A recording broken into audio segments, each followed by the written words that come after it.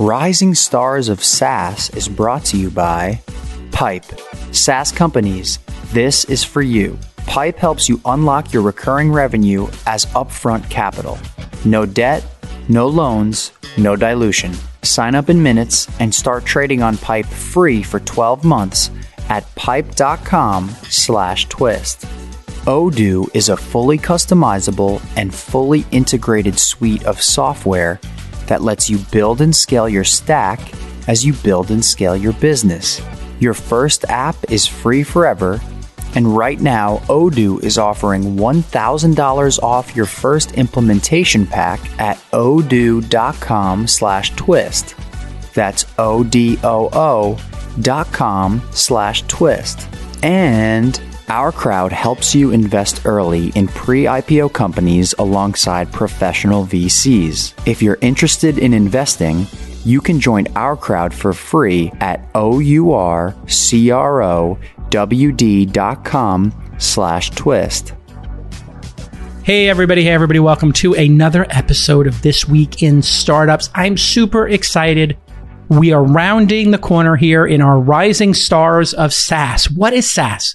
Software as a service. Charging people instead of for a box of 10 floppy disks in the 80s or 2 CD-ROMs in the 90s or some giant download of Adobe's Creative Suite for $1,200. Nope, no more. You pay as you go. You pay per month and you pay a small amount of money. What does this do? Well, it gives those companies a bit of a sharper edge. Now, what is that sharper edge that you get when you charge a subscription?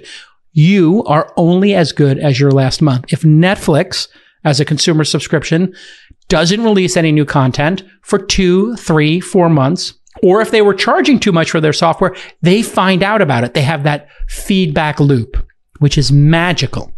And that's what has revolutionized the software industry. You used to pay for Microsoft Office, $400 a year. You get the box. Then they would come out with the next one and they would send more boxes. It's a pain in the neck. Then Microsoft just charges whatever it is, $20, $30 a month for the Office suite.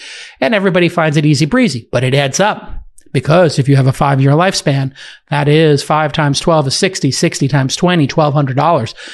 It turns out they're kind of drip, bleeding you for a bigger dollar number. That's why Adobe's stock price has gone bonkers. They thought Adobe would crash because of SaaS pricing. It soared, as did Slack, which was bought last week for $27 billion. And we thought we would just dive into it. I'm really excited today to have David Hsu from Retool on the podcast. David has been building Retool.com for a couple of years now. I think 2017 is when he started. And he has the greatest investors in the history of Silicon Valley on his team. Sequoia Capital, the people who funded Google, YouTube, Apple, Cisco, the list goes on and on. WhatsApp. I am lucky, as you know, to have been the first Sequoia Scout and the most successful of all time. So it's nice to see my squad over at Sequoia win big. And of course, I believe, correct me if I'm wrong, you also were a Y Combinator company, correct? We were. Winter 17. Yeah. So welcome to the program. Congrats on almost $70 million in funding for going through Y Combinator, the best accelerator in the history of Silicon Valley. I guess we're, close second along with Techstars to them and the great venture capital firm Sequoia, of course, and welcome to the program. You heard my little intro there about the power of SaaS pricing. When did you first become aware of this sort of revolution in software generally, and then how did it inform the creation of Retool? Yeah, so SaaS, I probably first became aware of as a sort of, I'm, let's say, a cheapskate, and I prefer to pay one time for software. I don't want to sort of pay every month or something. And gradually, I think this must have been maybe 2014, 2015, 2016, something like that. All the software started going subscription. Like you said, sort of Office one subscription, a few others one subscription, and I was like, okay, guess I'm paying monthly now. But I think there are some pros for both. I think a lot of pros actually for consumers, especially, but actually some pros for the companies as well. I mean, like you said, Adobe stock price is soaring. But those are kind of the obvious ones. I mean, for the consumer, you can try before you buy because a month is not that expensive compared to, let's say, paying $300 for Office in 2017 or whatever it is. So there's a few advantages there. But on the enterprise side or on the sort of business side, I think there are a lot of advantages because exactly to your point, now you have to fight for every customer. Sure, you can sign maybe like a prepaid annual subscription, but if they sign the prepaid annual for 2016, who knows what they'll pay you again in 2017. And so it really keeps companies, I think, on their toes to keep on innovating. And for us in the early days, it allowed us actually to find product market fit very quickly, because everyone in the early days paid monthly. And so we had to be sort of very on our toes making sure they were happy customers, because if they weren't happy customers, they weren't going to stay customers for very long. And so that was actually quite helpful for us, actually, when we got started. So explain to people what Retool.com is, and who were those first couple of customers that you listened to and you obsessed over in order to get product market fit? Because I think that is something you have very strong feelings on and that you've learned a lot on through mistakes and big victories.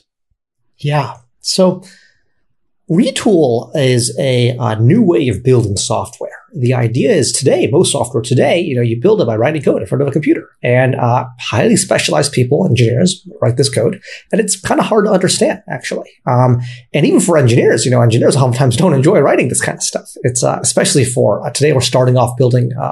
Retool starts off letting you build internal applications very quickly. And no software engineer really is that excited about building internal tools. I'm sure you've worked with many software engineers. I've worked with many. I am a software engineer. No engineer gets excited about the prospect of having to build, 30, 40, 50 internal tools. And so anyhow, Retool is a much higher level way of building software. So instead of actually, writing code, we actually give you all the building blocks. So it's actually like Legos, basically. And we give you the Legos and you piece them together into whatever you want. And you customize the last 20, 30, 40% with code instead of having to write the whole thing with code from scratch. And so it's just a much faster way of building software, basically. And was your market developers or entrepreneurs and founders who don't know how to code, didn't have the money to hire developers? Because the no-code movement, which you timed perfectly, and we've had Bubble and countless other folks on the podcast making no-code solutions. And there seems to be, we had Webflow on, we had Apps Without Code. We really have driven deep into this. But there seems to be that developers are anti-no-code. And I don't know exactly why. I get the sense that they might be a little threatened. Maybe their jobs are going to go away, or they fear the limitations that they're going to build on it and then never be able to change it. So who is the customer for it? And then if the customer is developers, what concerns do they have, or do they have a bias against no code? Two questions. Yeah, this is really interesting. So maybe two-part answer for you. Yeah. When we started Retool, there was no such thing as a low or no-code space. When we started it, we were just engineers, and we were like, we're tired of building internal applications. Maybe we could try a faster way of building this stuff. It's been really interesting sort of seeing the no-code landscape develop in the past, I think really maybe year and a half or something. And we've ridden the wave, which has been very helpful for us. But when we started, there certainly was no wave to ride. Helpful how? When you have a wave like this that you came before, and then all of a sudden the waves get really big on the beach, and you're like, whoa, this beach has got a great surf break. How does it make your job easier? Yeah, so I think from a marketing perspective or from a customer interest perspective, there is a lot of customer interest now, especially from larger companies. And so if you take a look at our website and look at our logos, we have some very large customers ranging from NBC to Warner Bros. To Jaguar Land Rover to Mercedes-Benz to the U.S. Army, a lot of sort of very large companies. Some of them, I think maybe 10, 20, 30% of them came in because they were excited by, hey, is there a faster way of building software? Is there a new way of building software that we don't know much about yet? And so on the low and no code thing, or on the no code thing you asked about, I think what's interesting is we sell almost exclusively to developers. And I would say Retool is more, low code than it is no code. And I actually have, a few sort of strong opinions here, which is I think no code is highly unlikely that you can sort of build anything really meaningful in no code. And the reason is coding is actually pretty hard. If you're trying to build a application that's used by a lot of people, it's actually pretty complex. There's a lot of complexity in it. And, as it turns out, coding is a pretty good way of getting a computer to do something. If you sort of want to fully get rid of the code and have sort of a drag and drop GUI to do it, it's difficult, if not impossible. And so what you see all these sort of no-code solutions that can get you to something like 40% or 50% very quickly. But the last 50%, when you want to do it, you actually just can't do it. You hit a brick wall, basically. A good example here is, let's say you're using Airtable, for example, right? Yeah. Airtable is really great if you just want a spreadsheet, on steroids. But as soon as, let's say, you actually want to write data back to a database, or data becomes, let's say, too big for Airtable, you want to store it somewhere else, Airtable stops working. You got to start entirely from scratch. If, let's say, you have a data type that Airtable doesn't support, you're hosed. There's nothing you can do. You got to move off Airtable, right? You're in trouble. And so that's why I think sort of for serious business applications, no code is quite hard to actually make work. Okay. When we get back from this quick break, I want to know, when does that transition occur from when you're using a what you can see is what you get, WYSIWYG type interface, you're building this internal app. When do you see that actual roadblock happen, and then people have to go under the hood and look at the actual code and then maybe bring in a developer or start actually writing code as opposed to the visual drag and drop kind of interface that most people associate with no code? When we get back on This Week in Startups. SaaS companies, software as a service, are amazing to invest in. Why are they amazing to invest in? Because they have some level of predictability. The team at Pipe.com came up with a great idea. What if we came up with a marketplace where investors on one side could look at private companies, startups essentially, they could look at their subscription revenue and say, I'll buy a year's worth of your subscriptions for your monthly subscriptions. Now think about that. Somebody's paying $10 a month for a product. They pay $120 a year. Somebody might want to buy that at a little bit of a discount so they make a little bit of money. And then that gives the startup the money to deploy to get more customers. That's known as the flywheel, Jim Collins style. There's no debt. It's not a loan. It's not money from venture capitalists. So it's not taking equity from you and diluting previous shareholders. One of my portfolio companies, Steezy, you probably know them, Steezy. Ev, the founder, called me and Evan said, hey, listen, we are doing this thing with Pipe.com. I said, I know those guys. They're on my podcast. He said, really? I said, yeah. He goes, that's where I heard of them. I said, oh, okay. Anyway, Steezy is a subscription dance app. They were able to get all of this money in advance. Their monthly subscribers, they were able to sell to investors on the marketplace, and now they can deploy that money. They're so confident that you'll love trading your SaaS subscription, this is for you, the founders, that if you sign up for Pipe.com/twist, they'll eliminate all your trading fees for 1 full year. My God, I hope Steezy did that. Pipe.com/twist, and they will eliminate all your trading fees for 1 full year. Let's get back to this amazing episode. All right, David Shu is with us. He is the co-founder, to his other founders, and CEO of Retool.com. They are a no-code platform for developers who are building typically internal apps, at least according to the website. You'll correct me if I'm wrong if people are using this for front-end, public-facing apps as well. There's this question and this opinion that is pervasive in the no-code space, which is developers saying, you're going to wind up coding anyway. Why waste your time with these tools when you're going to have to get under the hood and write code anyway? How do you answer that? I think that's true, which is that if you look at, let's say, no code, it's just very hard to build very custom applications with no code, actually, or literally no code whatsoever. And so I think what's special about Retool, and to my understanding, we're the only player in the space that does this. With Retool, what you do is you use a drag and drop interface to get to something like 50% of what you want, maybe 60% of what you want. But the last 30 or 40%, we actually want you to write code because we think that code is actually a very good way of getting a computer to do something. We don't sort of want to invent our own language and have you sort of use drag and drop interface for it. We want you to just go write JavaScript, go write SQL if you want. And so what's interesting about Retool is that you can get to, let's say, 50, 60% quickly, but then customize the last 30 or 40% however you want with code. And so that, I think, is pretty different from if you look at sort of most of the no-code players, let's say like an Airtable, like a Bubble, or anything like that. That's what I think is special about Retool.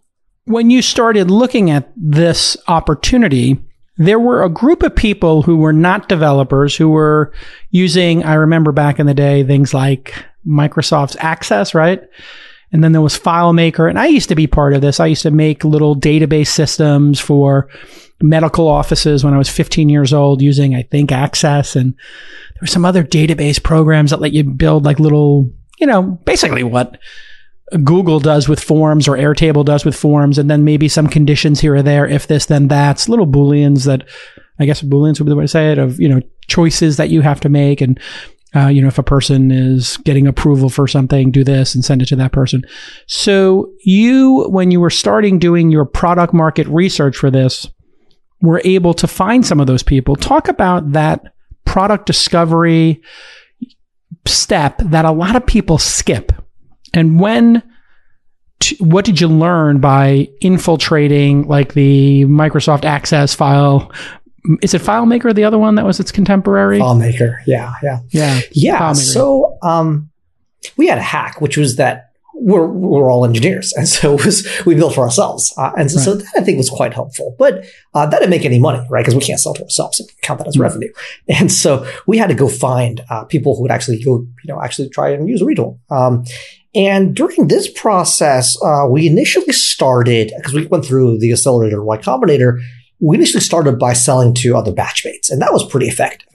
And so if you're thinking about doing an accelerator, I think if you're a SaaS company, this is one huge advantage, is that you get sort of this ready and sort of willing audience of other startups that think alike and are ready to purchase software because they don't want to be spending time building internal tools either, right? So that helped us a lot in the early days. And maybe our first 2, 3, 4 customers came from that. We learned quite a bit. A lot of hypotheses were proven correct, some were proven incorrect. So that was a lot of fun in the early days. But then eventually you have to start selling to people you don't know, right? Selling to friends and family only goes so far.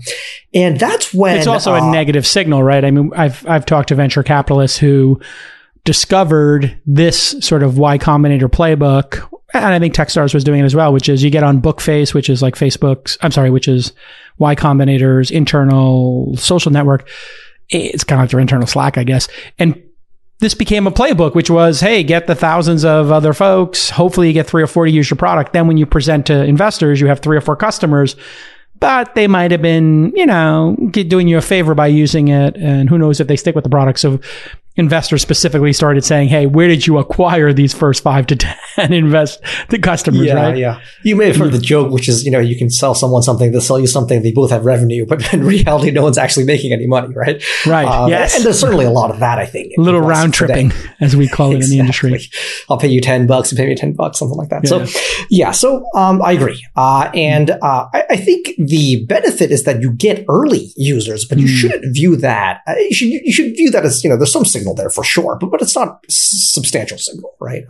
To really know whether you have product market fit, you have to sell to people you don't know at all, and they hopefully buy your product. And so for us, that's when we learned a lot about discovery, sales, product market fit, all that fun stuff. Because one pretty interesting, like you said, Retool is conceptually similar to FileMaker or Access and stuff. And so one day we were thinking, how do we sell Retool? How do we find people that would use Retool?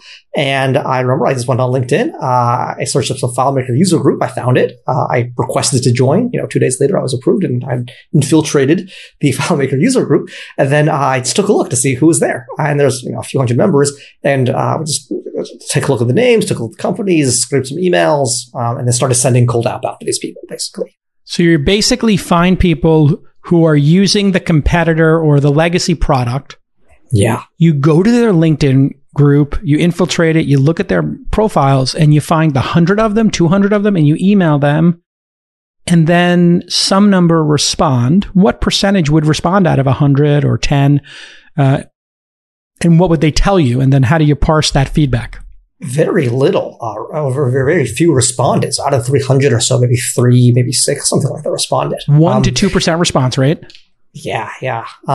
And the really disappointing thing that was not the response rate, it was the responses. I think we got some really negative responses. I think, out of 6 responses, probably 5 out of 6 told us this is a terrible idea and we shouldn't go do anything. And then one guy was like, this is a bad idea, but I'll hop on the phone with you to tell you why it's a bad idea.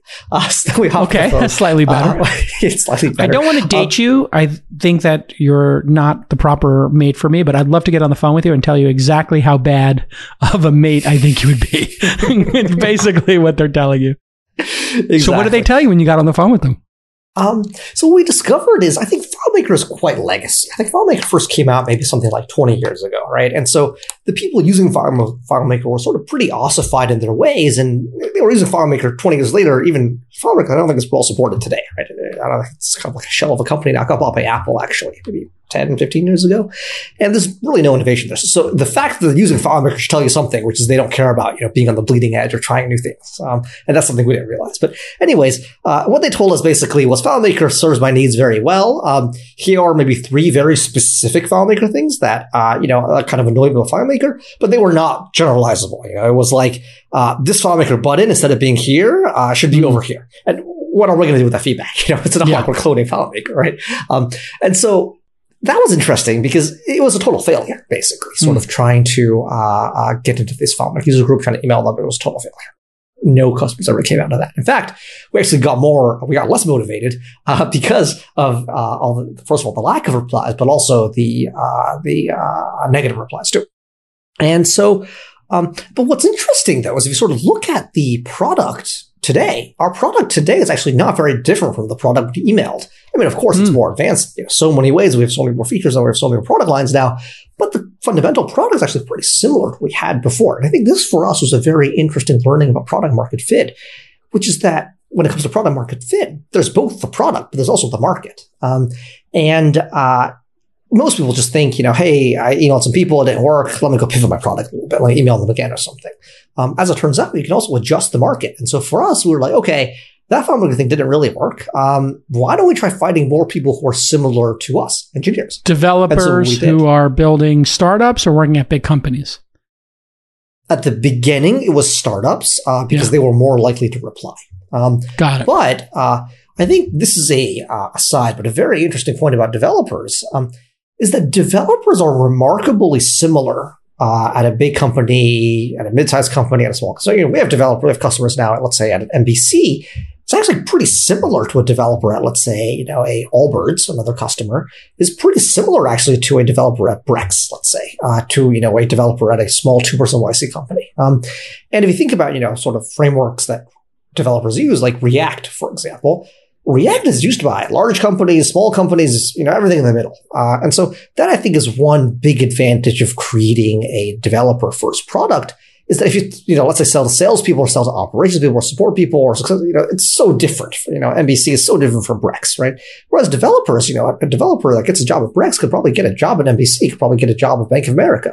And so that helped us a lot in the early days. So anyways, we pivoted our market a little bit and said, hey, FileMaker developers probably is not the market. Let's actually go switch to just developers. And that. Now, what about this point around developers being anti-no-code? Speak to that, because there's obviously some group of them who are embracing this.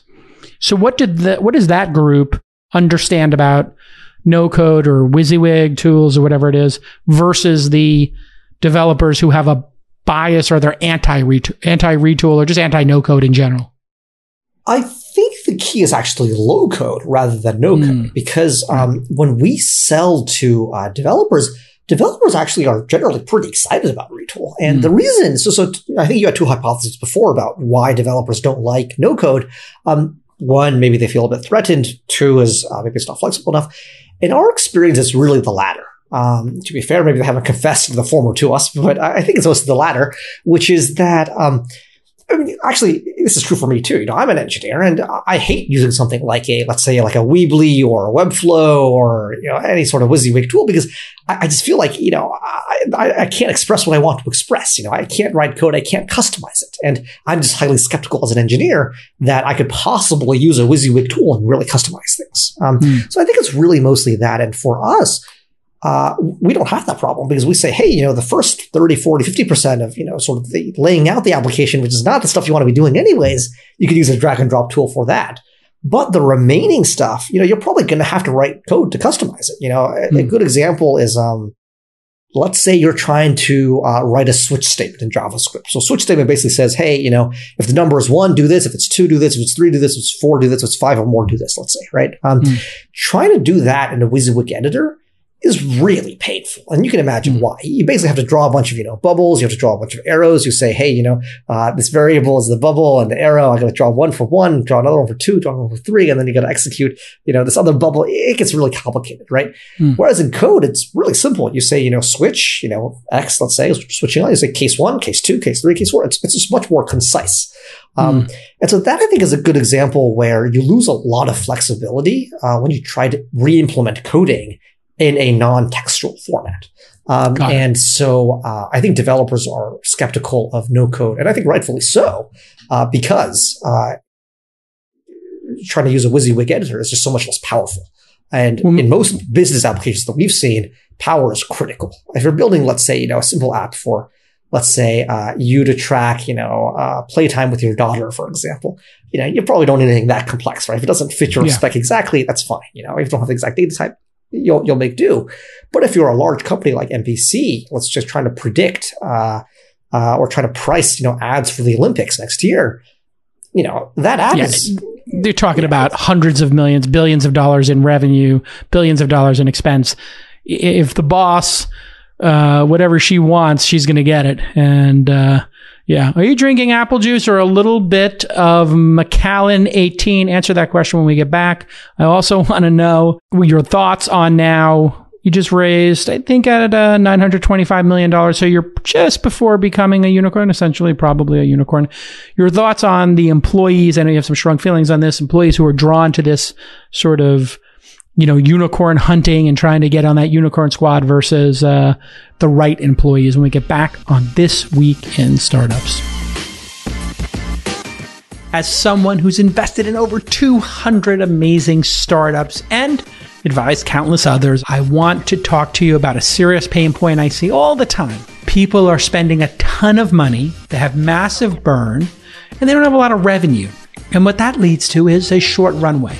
What are one of the big costs that people have? It's all of the time and money that they spend on SaaS software that they've got to integrate together. And they take all this time that should go towards their customers, right? Well, Odoo is here to change that. Odoo is a fully customizable and fully integrated suite of software that allows you to build and scale your stack as you build and scale your business, right? That's the way it's supposed to work. It's really simple. It's modular, so you can just plug in the different pieces, and it's all open source. So you can spend your capital on talent, people, resources, human capital, as opposed to having 50 different, 25 different expensive software products. So here is your call to action.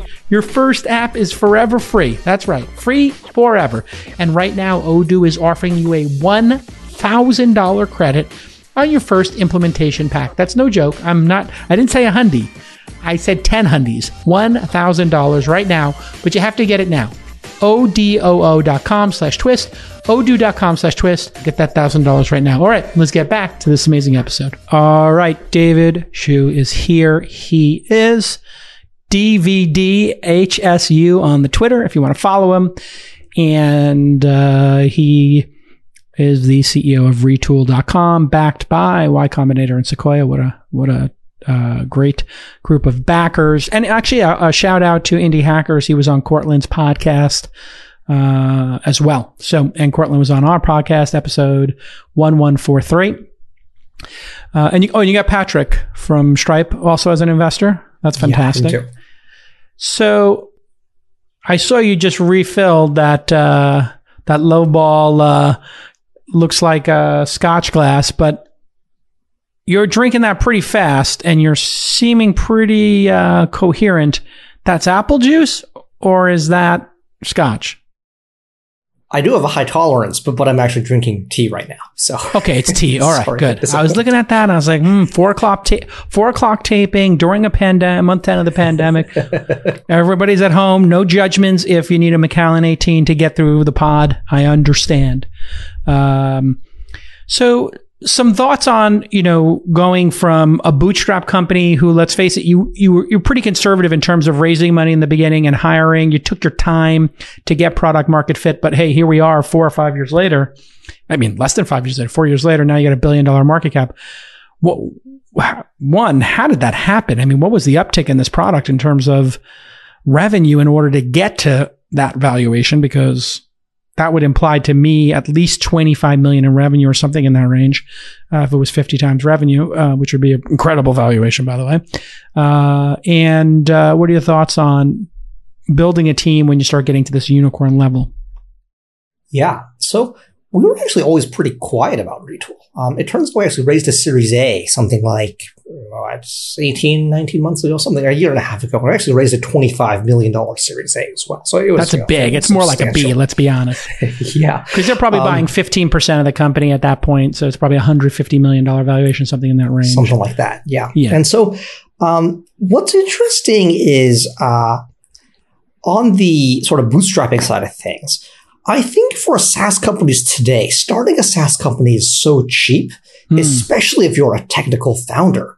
That you really just don't need that much money to get going. And so for us, when we went through YC, YC gave us $120K, whatever it was. Yep. After that, we raised a small seed round, maybe around $1 million entirely from angels. And once we did that, I think we burned maybe 100K of it, maybe 200K of it. And I think we're already in the maybe just hit $1 million in revenue or something. We raised a Series A.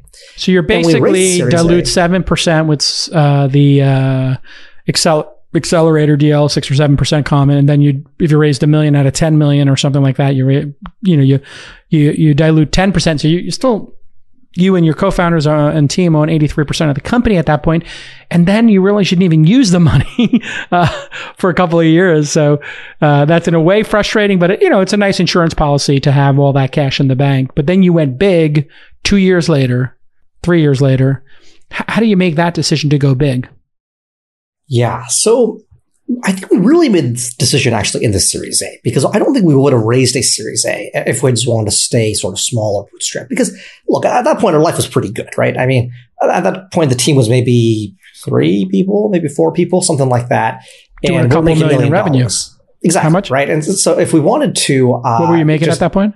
I think just above 1, maybe $1.2 million in revenue, something like that, right? And so if we wanted to, we could have very easily moved to Hawaii and just, lived a pretty happy life. And revenue was growing. It wasn't, it wasn't stagnating, right? It could have grown a bit more, and, we could easily make $500K a year, maybe $1 million a year per person. We'd be pretty happy. But ultimately, our goal is not to just make $1 million a year. Our goal is to change how software is built. And I think there's a real opportunity for us to do that today. I mean, if you sort of look at how software is built today, it's actually kind of ridiculous how, if you look, 10, 20, 30 years ago, the way we build software actually has not fundamentally changed at all. It really is, you sit around a computer, you write code, it's pretty esoteric looking code, if you're not an engineer, that is, and you get computers to do things for you. And it's very low level. You're saying, hey, if this, then that, if this and that, it's very low level. And so for us, when we first started out, to be clear, that was not our vision. Our vision was not to sort of change how programming was done. Our vision was to, hey, I think there could be a faster way of building all these internal applications. But as we got deeper and deeper in and got more and more customers, we realized that the kind of stuff that people were building on Retool ranges so much. It's, like previously mentioned, sort of a tool for, let's say, NBC to go manage pricing for ads for the Olympics, all the way to, how Brex does like KYC and onboards customers, for example, all the way to, there's another startup that was actually in our batch. It was, kind of like Uber for kids, where, you as a parent can sort of send your kid on an Uber ride, basically. And they would manage somebody who you could trust and make sure you had security and safety and all. They knew how to deal with the kid. They would manage all the rides via Retool. And, that is how they looked up where the car was and where your kid was, right? And so all this stuff is being built on Retool. We're like, wow, that's so, it's so different, right? Olympic ad forecasting tool is so different from tracking your kid, right? And that's when we realized that, hey, there is a potential here to really not just change how, let's say how NBC does, forecasting, but really change how software itself is built. And once we realized that, I think it was clear to us that, if there's an opportunity, if there's such a big opportunity, we got to take it. And so that's how we ended up raising the Series A. And so when we raised it, it was what? Just above $1 million revenue, something like 4 people, I believe. And even then, we went pretty big. We raised $25 million for the Series A. And for a while, we weren't sure whether we should do it. It was with Sequoia as well. We weren't really sure because, we just had to use the money from the seed. And so actually, in retrospect, when we raised the B, we had actually used maybe a few $100K, maybe, I think less than $1 million from the Series A as well. So it was completely opportunistic. You didn't need to do it. You do these opportunistic raise. Now you put yourself in the driver's seat. You got a bunch of cash. What is the plan to deploy that cash? I understand why VCs want to put the money in. They think you're going to win. They think they're going to get a return on investment. But because you're so capital efficient, because you're so frugal, because you're a developer-led CEO team, and you have product market fit, obviously. So we know their goal, but then what do you decide to do with the money? You have to think, hey, we want to change the world. Is it localizing it to other languages? Is it just hiring developer evangelists? Is it marketing? Is it, building new product lines? How do you think about deploying that amount of capital in a company that's already profitable? Yeah, great question. So on our side, today, I think there's a lot of building to be done. Today, to give you a sense, Retool is a 50-person company. It's not very big, really. But that's a big change from a 3-person company. You did that in 2 years? You went from 3 to 50 in 2 years or so? Yeah, let's do the math. Yes, we did. So 2 years ago. That's 4 people. Actually, it might have been 2 people, actually. I think we were 2 people 2 Novembers ago. Or that was December. But 2 Decembers ago. So you're adding a person every other week. It's pretty intense. Yeah. So on our side now, Retool is still a pretty small company. Like a lot of things are not built out. I think our sales team, when we raised the B, I want to say was 3 people. It was small. Marketing team was 2-3 people at the Series B. Support team was 1 person. Success team was like 2 people. So you got to add a 0 to each of those. Exactly. Basically.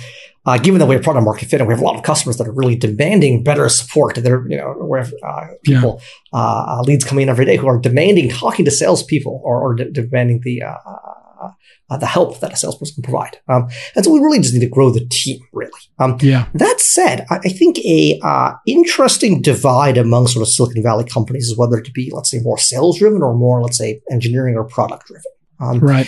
And you see a lot of companies who, raise a large round and just go hire a lot of salespeople and really try to blow up, let's say, marketing, try outbound, really hit the gas at the sales side. I think sales is incredibly important to a SaaS company. It is critical to have a high performing and eventually large sales team.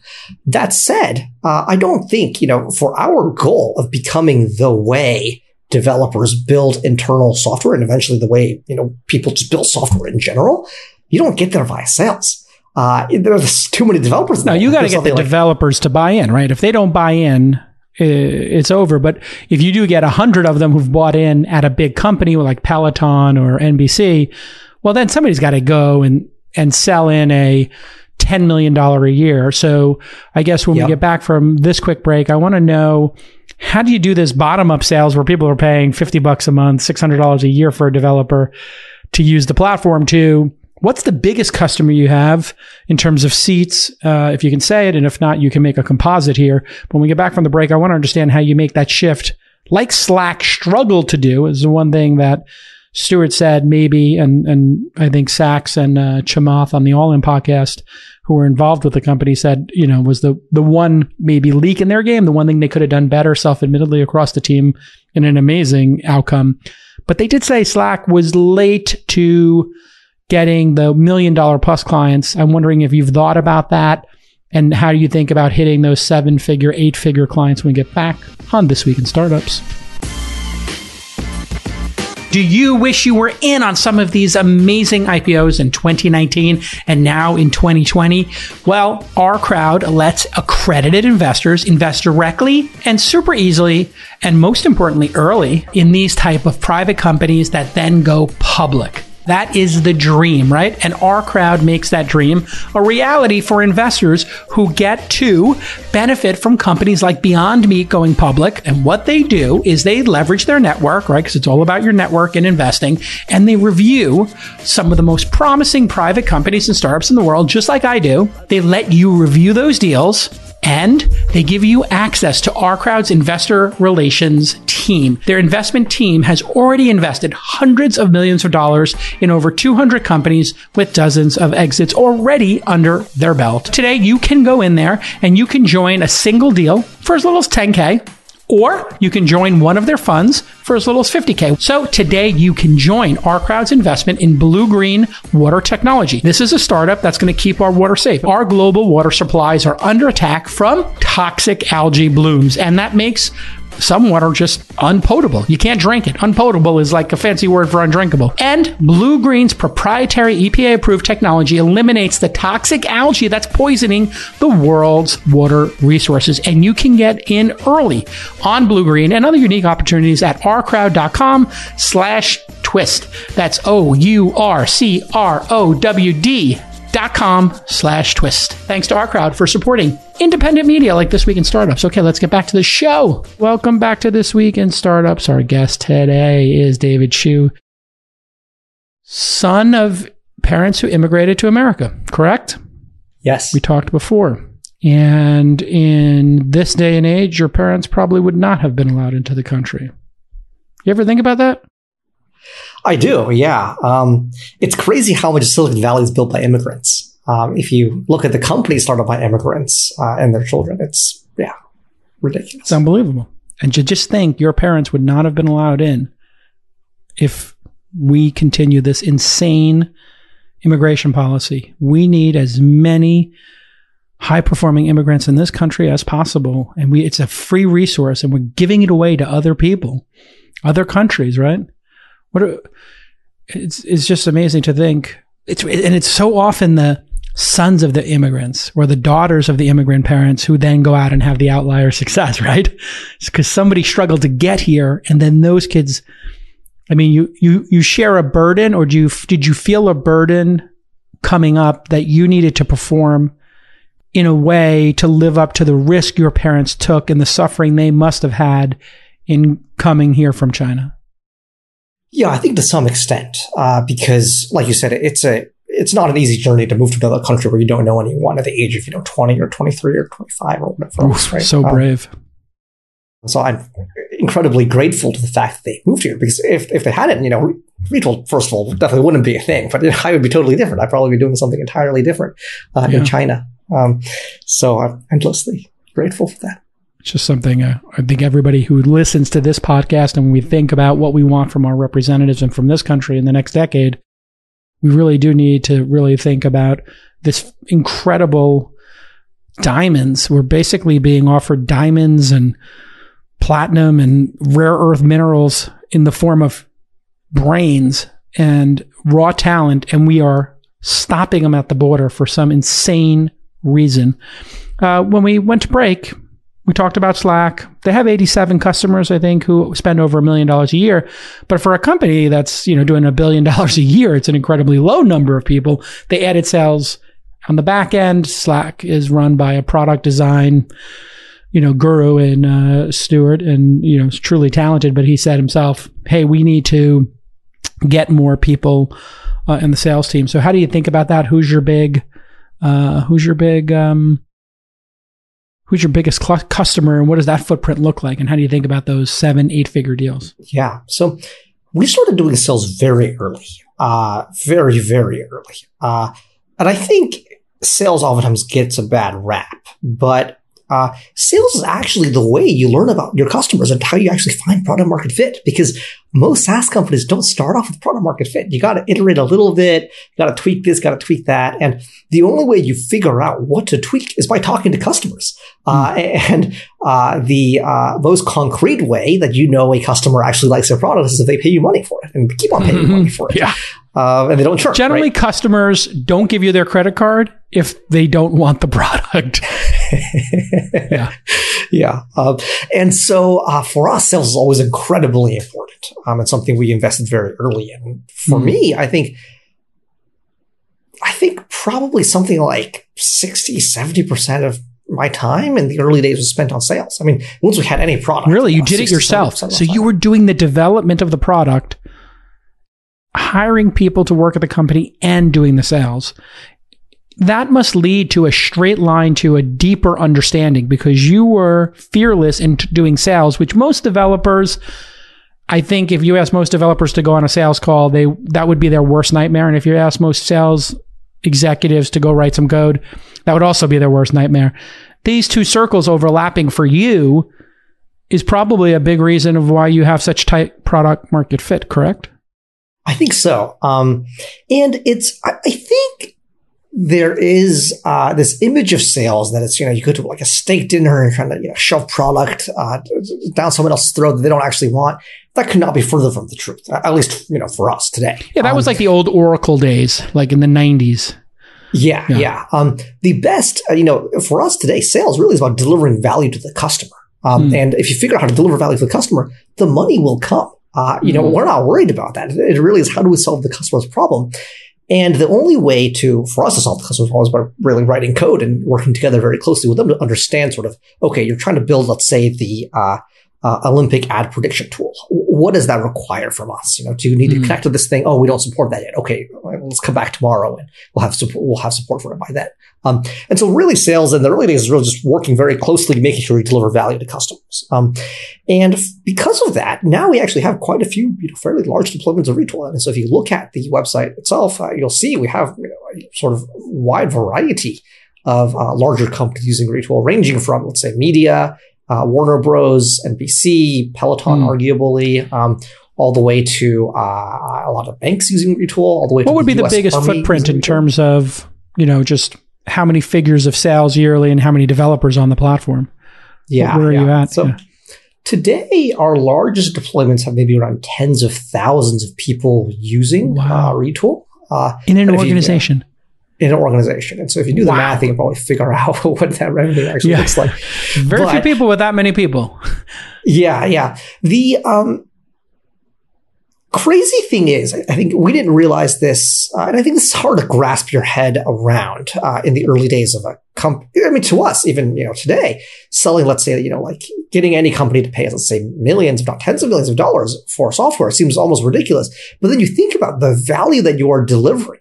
And the value that software delivers today to companies is remarkable. If you look at a company like Coca-Cola, for example, the cost of making Coca-Cola is actually not getting any cheaper. They can release new product lines, right? But like the cost of manufacturing Coke actually does not go down that much. Instead, what Coca-Cola nowadays is innovating on is software. Every business today is a software company, and you're able to drive tremendous efficiency gains. You're able to drive tremendously more revenue by having exactly the right software. And so for us, that is why that is the value we deliver. How do you run an organization that is servicing, people walking up and buying, or using the free version, buying single seat versions for startups, and then you also have an organization where you have these whales that are going to spend 7 or 8 figures with you a year, and how do you convince people that the smaller up-and-coming accounts are even worth giving attention to? Because you have a limited amount of people, and if there are people who want to put 1,000 or 10,000 people into the product, like how do they even waste their time? I'm using air quotes here, but how do you get them to not look at the 5-person company as wasting their time on just a management basis? So from our goal is to not just make a lot of money. Our goal is to actually change the way developers build software. And to do that, it's not just, investing very heavily in 1 or 2 or even 3 or 5 companies, or investing in, let's say, a Fortune 10 or Fortune 5. That's not the goal. I mean, we will do that too, obviously, because they will pay us a lot of money in order for us to further develop the product, further build the company. But given that our goal really is to change how people build software, we have to be sort of very responsive to everyone who want to use Retool, whether that is a small 2-person company, a mid-sized, 10,000 person company, or the giant, 500,000 person company. Because oftentimes many of the best ideas actually come from the smallest companies. And so a lot of our product roadmap actually comes from the smaller companies because they are the ones who are really on the forefront. They're risk-taking. They're the tip of the spear. Yeah, if we're just building for, the Fortune 5 or Fortune 10 or something, we would probably make very different product decisions, and it would probably be a much shittier product, to be honest. Yeah. We'd probably index less on usability, index more on power. Yeah. Do you also do the hosting? So in a way, is this a front end and developer tool with a built-in AWS cloud competitor on the back? Is that part of this, or do people build with your tool, put it on-prem, or put it into the Amazon or so we do both. Azure you cloud? You can either host your tool on-prem inside, let's say, AWS or whatever, it's Docker, right? So it's very easy. Or you can use our cloud version where we do all the hosting for you. And so all you do is you build your app and you send someone the URL and you're done. And so we do both. What do most people choose to do? I'm curious. Most people choose the cloud. By number 100%. Your cloud or other people's cloud, you mean? Our cloud. Because why would you go unbundle it and break it apart and then put it somewhere else? So in that case, you are in a stealth way a competitor to Amazon Web Services, and Amazon Web Services dipping their toe into no code, correct? They have some sort of offering now. Yeah. What's their offering, and is it even considered competitive to yours? And how do you think about AWS as this giant competitor? Yeah, their offering is actually called Honeycode, is what it's called. Right, Honeycode. Funnily enough, Amazon's actually a customer of ours, actually. And we were talking to, or maybe a deconstructor of yours. Deconstructing and rebuilding it. Well, so we're actually now selling to another Amazon business unit. I think it's actually AWS, actually, and they are actually also using Retool. And we asked them sort of, why don't you use Honeycode? And they're like, well, it's not a developer first product. Everything I want to build, I can't build it in Honeycode. Actually, that makes sense. And so it's just a slightly different product. And so I think what Honeycode is particularly good at is if you are building an application and don't really have you're not a software developer, you don't really understand, how to write code, or you don't write code. Honeycode is quite good for that, but it does also mean the apps you build are very difficult to customize. They're conceptually much simpler, I would say. And you can imagine, if AWS sort of builds applications, they're actually pretty complex applications, right? And in order to build such complex applications, it's not enough just to have a no-code tool. You actually have to write code. And so I think that's why Retool is actually fairly differentiated from something like a Honeycode. I would view Honeycode as, let's say, competitive with like a Bubble, or let's say a Airtable, something like that. So what do you think of this movement of serverless computing, where people fire up these little Kubernetes, I guess, and you don't need to have this massive server infrastructure? What do you think of the serverless movement? Do you think about it a lot? Do you think it's the future, like a lot of people are saying? Yeah, I think this is quite interesting because on the movement side, I thought a bit about this because serverless was quite big, actually. Yeah. I think maybe 2-3 years ago, maybe last year or two. But it really seems to have died down, and it's interesting to think about why that is. And I think serverless is a very good example, I think, of a trend that got hyped up, but never actually really went anywhere. And I think the reason is because it didn't actually deliver value to customers. In the sense that serverless, it actually turns out, was actually harder to manage than just managing your own cloud servers or using other different cloud services. But a massive cost savings, right? If you get a lot of traffic, it could be a massive cost savings. To some extent, yeah. I think if you look at the math, it's kind of tricky. It's like in some cases cost savings, but if you use it a lot, it's actually not cost savings. It's tricky. But so I think the problem with serverless is that it never really delivered sort of value to customers. And that's one thing I think a lot about now, because today we are riding this wave called low or no code. And it's interesting to think about, is this just a trend? Is it a fad? Is it going to go away in a year or two? If so, why? So why not? If not, why not? And for us, I think there's a difference, but we will see how it plays out. I think low code really actually delivers substantial value to customers because now engineers are actually able to do things just substantially faster than before. Whereas serverless, they're kind of just repackaging it a little bit. It doesn't actually save you that much time. It doesn't actually result in more revenue or drive cost savings. And so it's just to compare these sort of two movements. What about this concept that people have had and started talking about where you're going to be able to just talk to an AI agent and it will build whatever you want. So you and I could sit here and say, let's make an Uber Lyft competitor that's for parents, and we wanted to have, Apple and Google login and Facebook login, and we wanted to have a checkout service, and we wanted to support Stripe, and it just builds it for us as we're talking. Is that going to happen? Yeah. And if so, when? It will take a while, but actually we want to get there eventually. I think the thing is today, the building blocks are so primitive. If you look at code today, right, the building blocks are, very basic things. If you look at a line of code, for example, it's very low level. And there's no way to say, I want to add a Google login to, my app. And there's no way you can do that in 5 minutes. You got to write a lot of code and do that.